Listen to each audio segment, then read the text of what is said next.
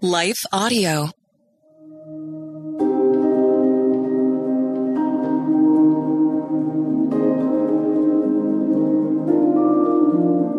Hello, and thank you for listening to Your Daily Bible Verse, the podcast that examines a verse each day to learn about God and His will for our lives. My name is Joshua Lilly, and after this short word from our sponsor, we'll take a look at today's verse in Psalm 8.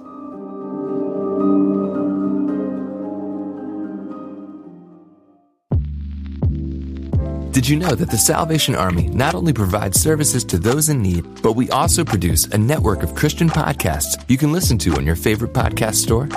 One of these shows, Words of Life, is a 15-minute weekly show featuring interviews, testimonies, Bible studies, and more.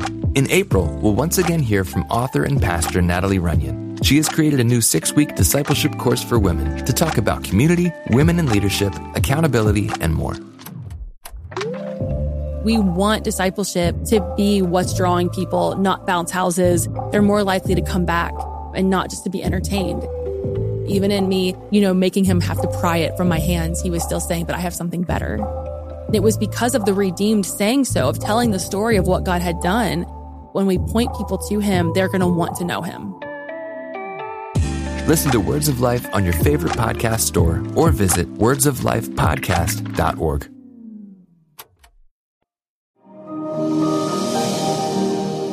Today's Bible verse is Psalm 8, verse 2. But let's start with the first verse for context.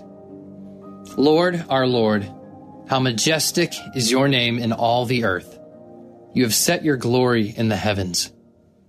Verse 2. Through the praise of children and infants, you have established a stronghold against your enemies, to silence the foe and the avenger. If you're familiar with the Bible, you may already know that the book of Psalms is the songbook of the entire Bible.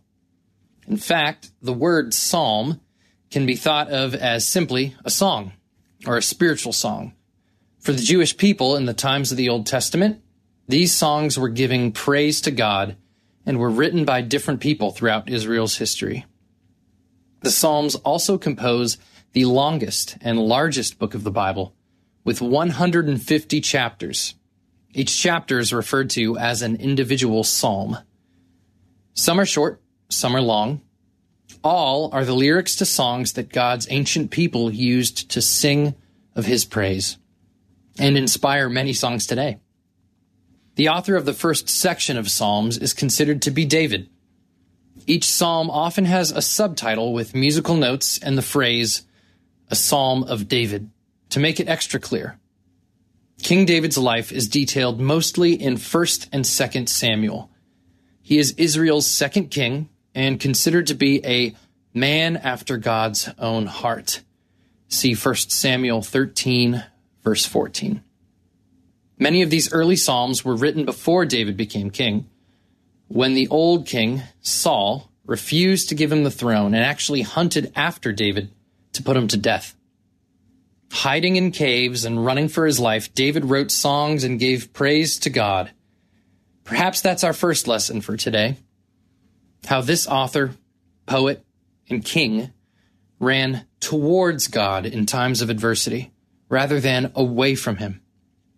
Let's read those first 2 verses again in a different translation. You heard from the New International Version, or NIV. Let's read it from the Christian Standard Bible, or CSB. Lord, our Lord, how magnificent is your name throughout the earth. You've covered the heavens with your majesty. Verse 2. From the mouths of infants and nursing babies, you have established a stronghold on account of your adversaries, in order to silence the enemy and the avenger. How majestic, how magnificent is your name in all the earth. This phrase appears in the first and last verses of the song, kind of like bookends. Psalm 8 is considered to be a song about God's glory displayed throughout creation. However, I'm going to focus on a more unique and specific theme found in verse 2. From the praise of children and infants, from the mouths of infants and nursing babies, You've established a stronghold against your enemies. Isn't this a strange line? It certainly stands in contrast to the first line of the song. This great and powerful, almighty Creator has revealed his glory through the stars in the sky and the scale of his creation. But all of a sudden, we're talking about helpless babies and seeing them described as a stronghold or fortress against bad guys. Music, art, and poetry can often communicate powerful messages through unusual metaphors and comparisons. Here are a few thoughts. 1 Corinthians 1, verse 27 says that God chose the foolish things of the world to shame the wise. God chose the weak things of the world to shame the strong. This New Testament author, the Apostle Paul, no doubt had Psalm 8 on his mind.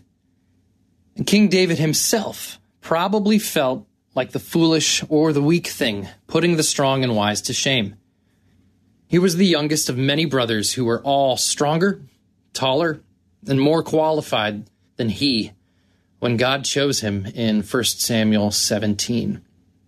This was very strange for the time, since the firstborn, or even the secondborn, often had the most to inherit. And here was young David, poised to lead Israel after their first king, Saul, who was also tall and handsome and completely capable at first impression, after he had begun living in disobedience to God. Ultimately, we see this principle in Psalm 8 most powerfully demonstrated, not just through David, but through Jesus.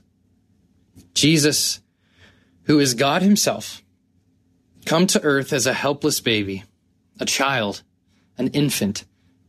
Jesus, who silenced the foe and the avenger in the wilderness when the devil tested him to call on his angels to help him, but he refused. Jesus, who demonstrated weakness by taking up a sinner's cross, not defending himself from the unjust sentencing of his own people.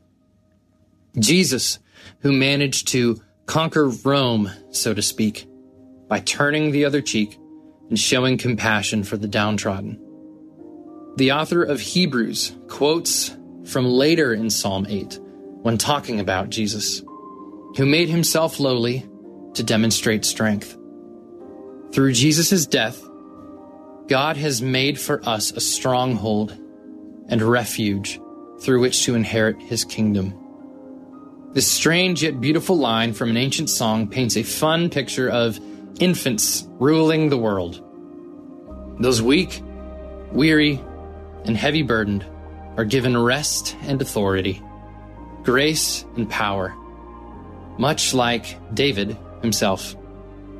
Those who trust in Jesus and choose to follow him are invited to rule through weakness and to conquer through compassion. So trust in him and do just that.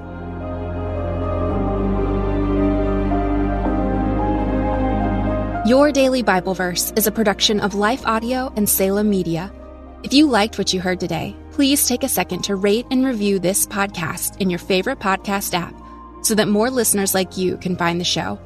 For more faith-filled, inspirational podcasts, visit us at lifeaudio.com.